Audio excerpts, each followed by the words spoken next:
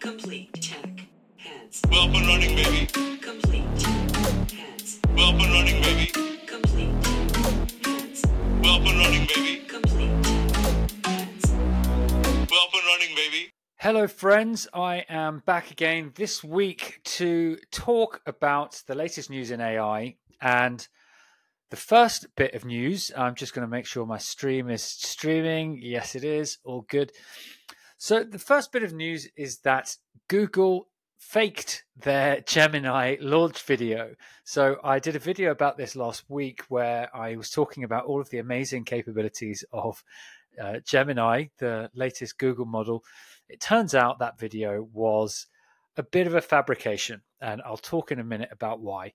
But the second piece of news, which is potentially even more interesting, is that a new upstart has stolen all of the wind out of Google's sails with an amazing launch. It's Mistral, who are a French company, who have launched their latest model, which is different in some pretty significant ways from the Googles and the OpenAIs of this world. So I'm going to come on to talk about that as well. First of all, though, Google, this is incredible. So the video that was released, many of you might remember, it was a video of they were drawing a duck and talking to the model, and the model was understanding it. It was all in real time. They were having a conversation. It was saying, okay, now tell me what you see here.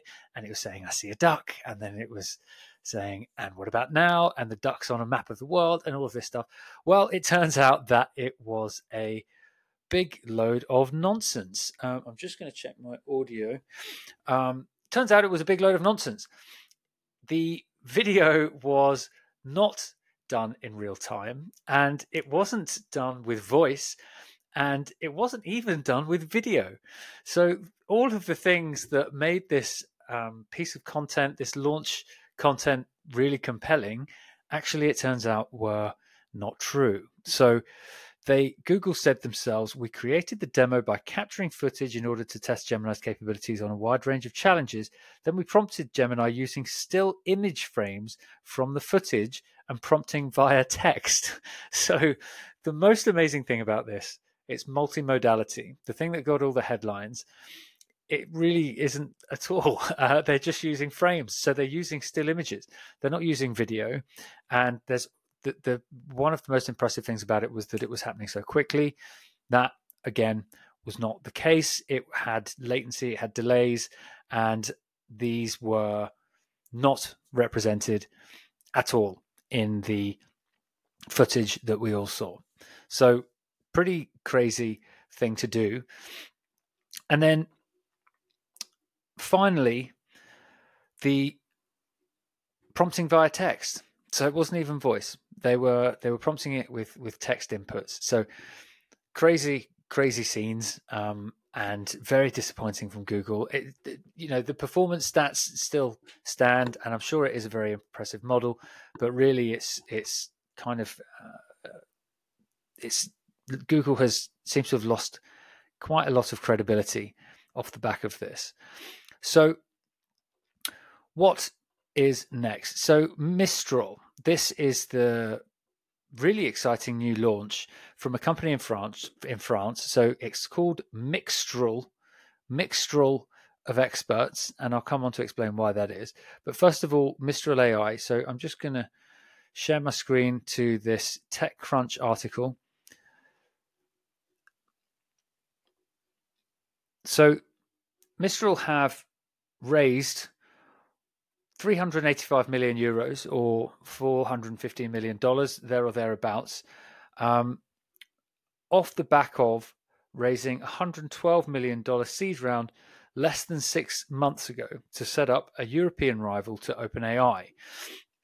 So they've got this very, very dashing French CEO who is quoted here saying that we've been pursuing a clear trajectory, that of creating a European champion with a global vocation in generative artificial intelligence based on an open, responsible, and decentralized approach to technology.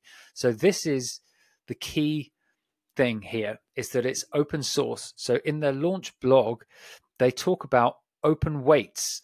So For those unfamiliar, open weights is a new kind of terminology I discussed with a previous podcast guest, Joseph Jacks, who says that he refers to open weights rather than open source with regards to AI. And that's because really it's just a set of probabilities. You can put AI models in a comma separated values file. It's probability weights, and so they call it open weights rather than open source, because source refers to source code, and really with AI models there is no source code. So they talk about open weights, and so it's a real kind of paradigm shift here in what they're doing. So I'll quickly share the launch blog. And here you can see Mistral of experts, and this Mistral refers to mixture of experts. Sparse mixture of experts is the type of model that they've built. And so it's different from the traditional large language models in that it is kind of optimizing for efficiency and latency rather than high performance. So essentially what you do with mixture of experts, and look, I'm not a developer here, but much less a data scientist, but after having done a bit of background reading, essentially what it's doing is creating nodes which are referred to as the experts, and then there is a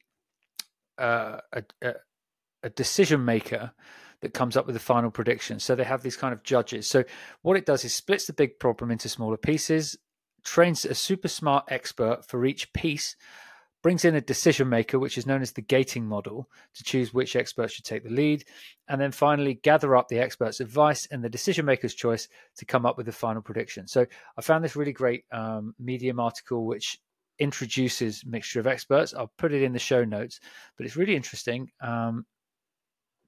Take a read. So it's like a teamwork technique, and so it breaks down the task into smaller parts. And what it essentially means is that you get to have fewer parameters per token.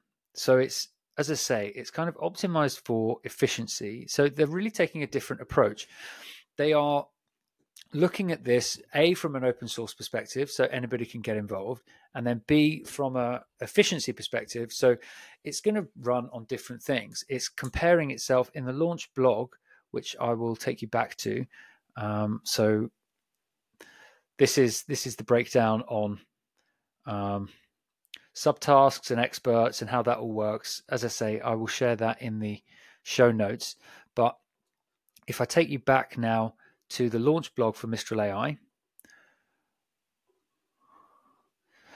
you'll see here further down that it's comparing itself against Llama, which is the meta, which is also the meta model, which is also open source, and then GPT 3.5, which is obviously not the most up-to-date GPT model. GPT-4 is more up-to-date, GPT-4 Turbo. But they're not clearly interested in super high performance like GPT-4 and subsequent models are likely to be.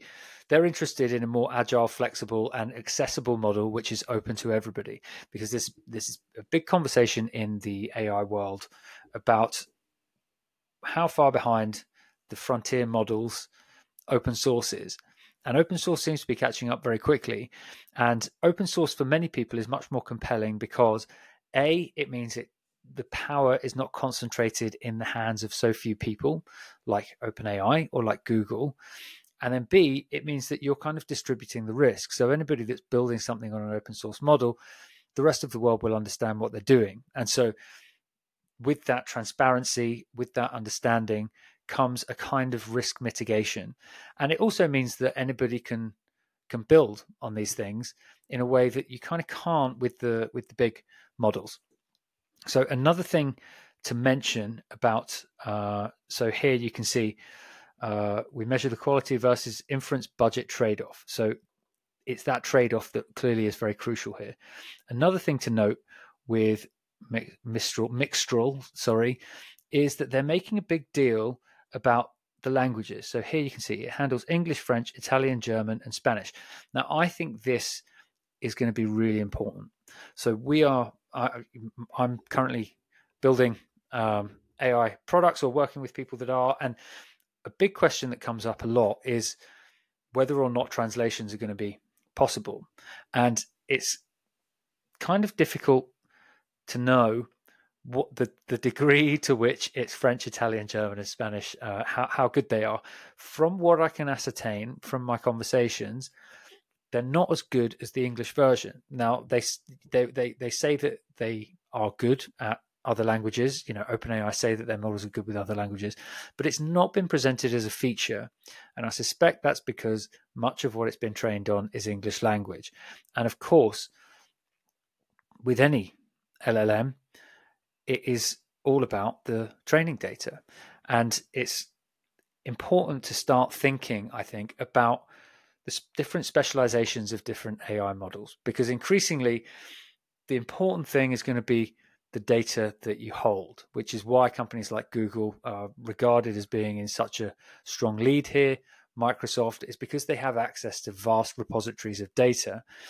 But actually, as these models become better and as they move into different architectures like this one, what you'll find is that actually the training and the deep tech behind them becomes less important, and actually the most important thing is the data that they're trained on. And so enterprises are going to find this. They're going to start building their own LLMs that are really their own, that are trained on specifically on their data.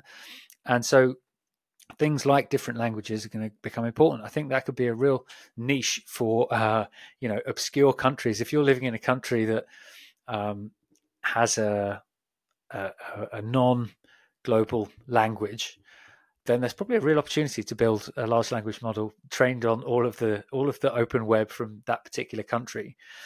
But the language thing, I think, will be important, and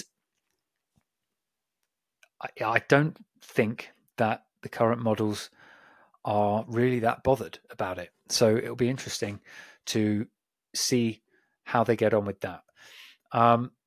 So finally then, let me just check my notes here. So I just wanted to look at thoughts from Jim Fan, who is a senior research scientist at NVIDIA. So I'll just share my screen with his thoughts on as well. So firstly, successful startup, founded good timing in the open source versus closed AI debate. Big valuation, lots of money raised, already discussed that. But I think it is quite telling that they've had such a strong positive reaction versus Google's negative reaction, because the open source movement does seem to be gaining ahead of steam. So dozens of models coming out every month, but only a handful actually have staying power. I think he's suggesting there that this is one of them. So he's talking about the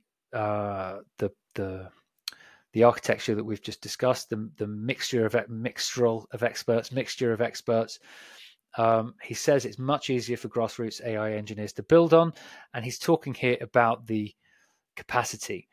So again, MOE is the right path forward. It flexibly trades off between knowledge memorization and efficiency of a small model. So again, it's a different approach, one that Jim clearly appreciates, and I think he's a really good commentator on this. You should all go out and follow him, because I've been following him for a while. And then here, an LLM is a snapshot of a civilization. There'll be a lot more localized LLMs that represent different cultures, political spectrum, religious beliefs, etc. So this again kind of speaks to what I was saying about the languages. It will become there will become different microcosms of different types of AI. And then here he's just talking about their marketing strategy, a little bit less interesting, I think. Hosted API endpoint, best way to quickly gather customer feedback, iterate in the wild use cases, yada, yada, yada. Okay. And he's monetizing OSS models. So this is also interesting. Commercial open source, making money from open source models. There's no IP to monetize. That it's just about the pace of innovation and the usefulness. This is, again, something that you're going to see more of.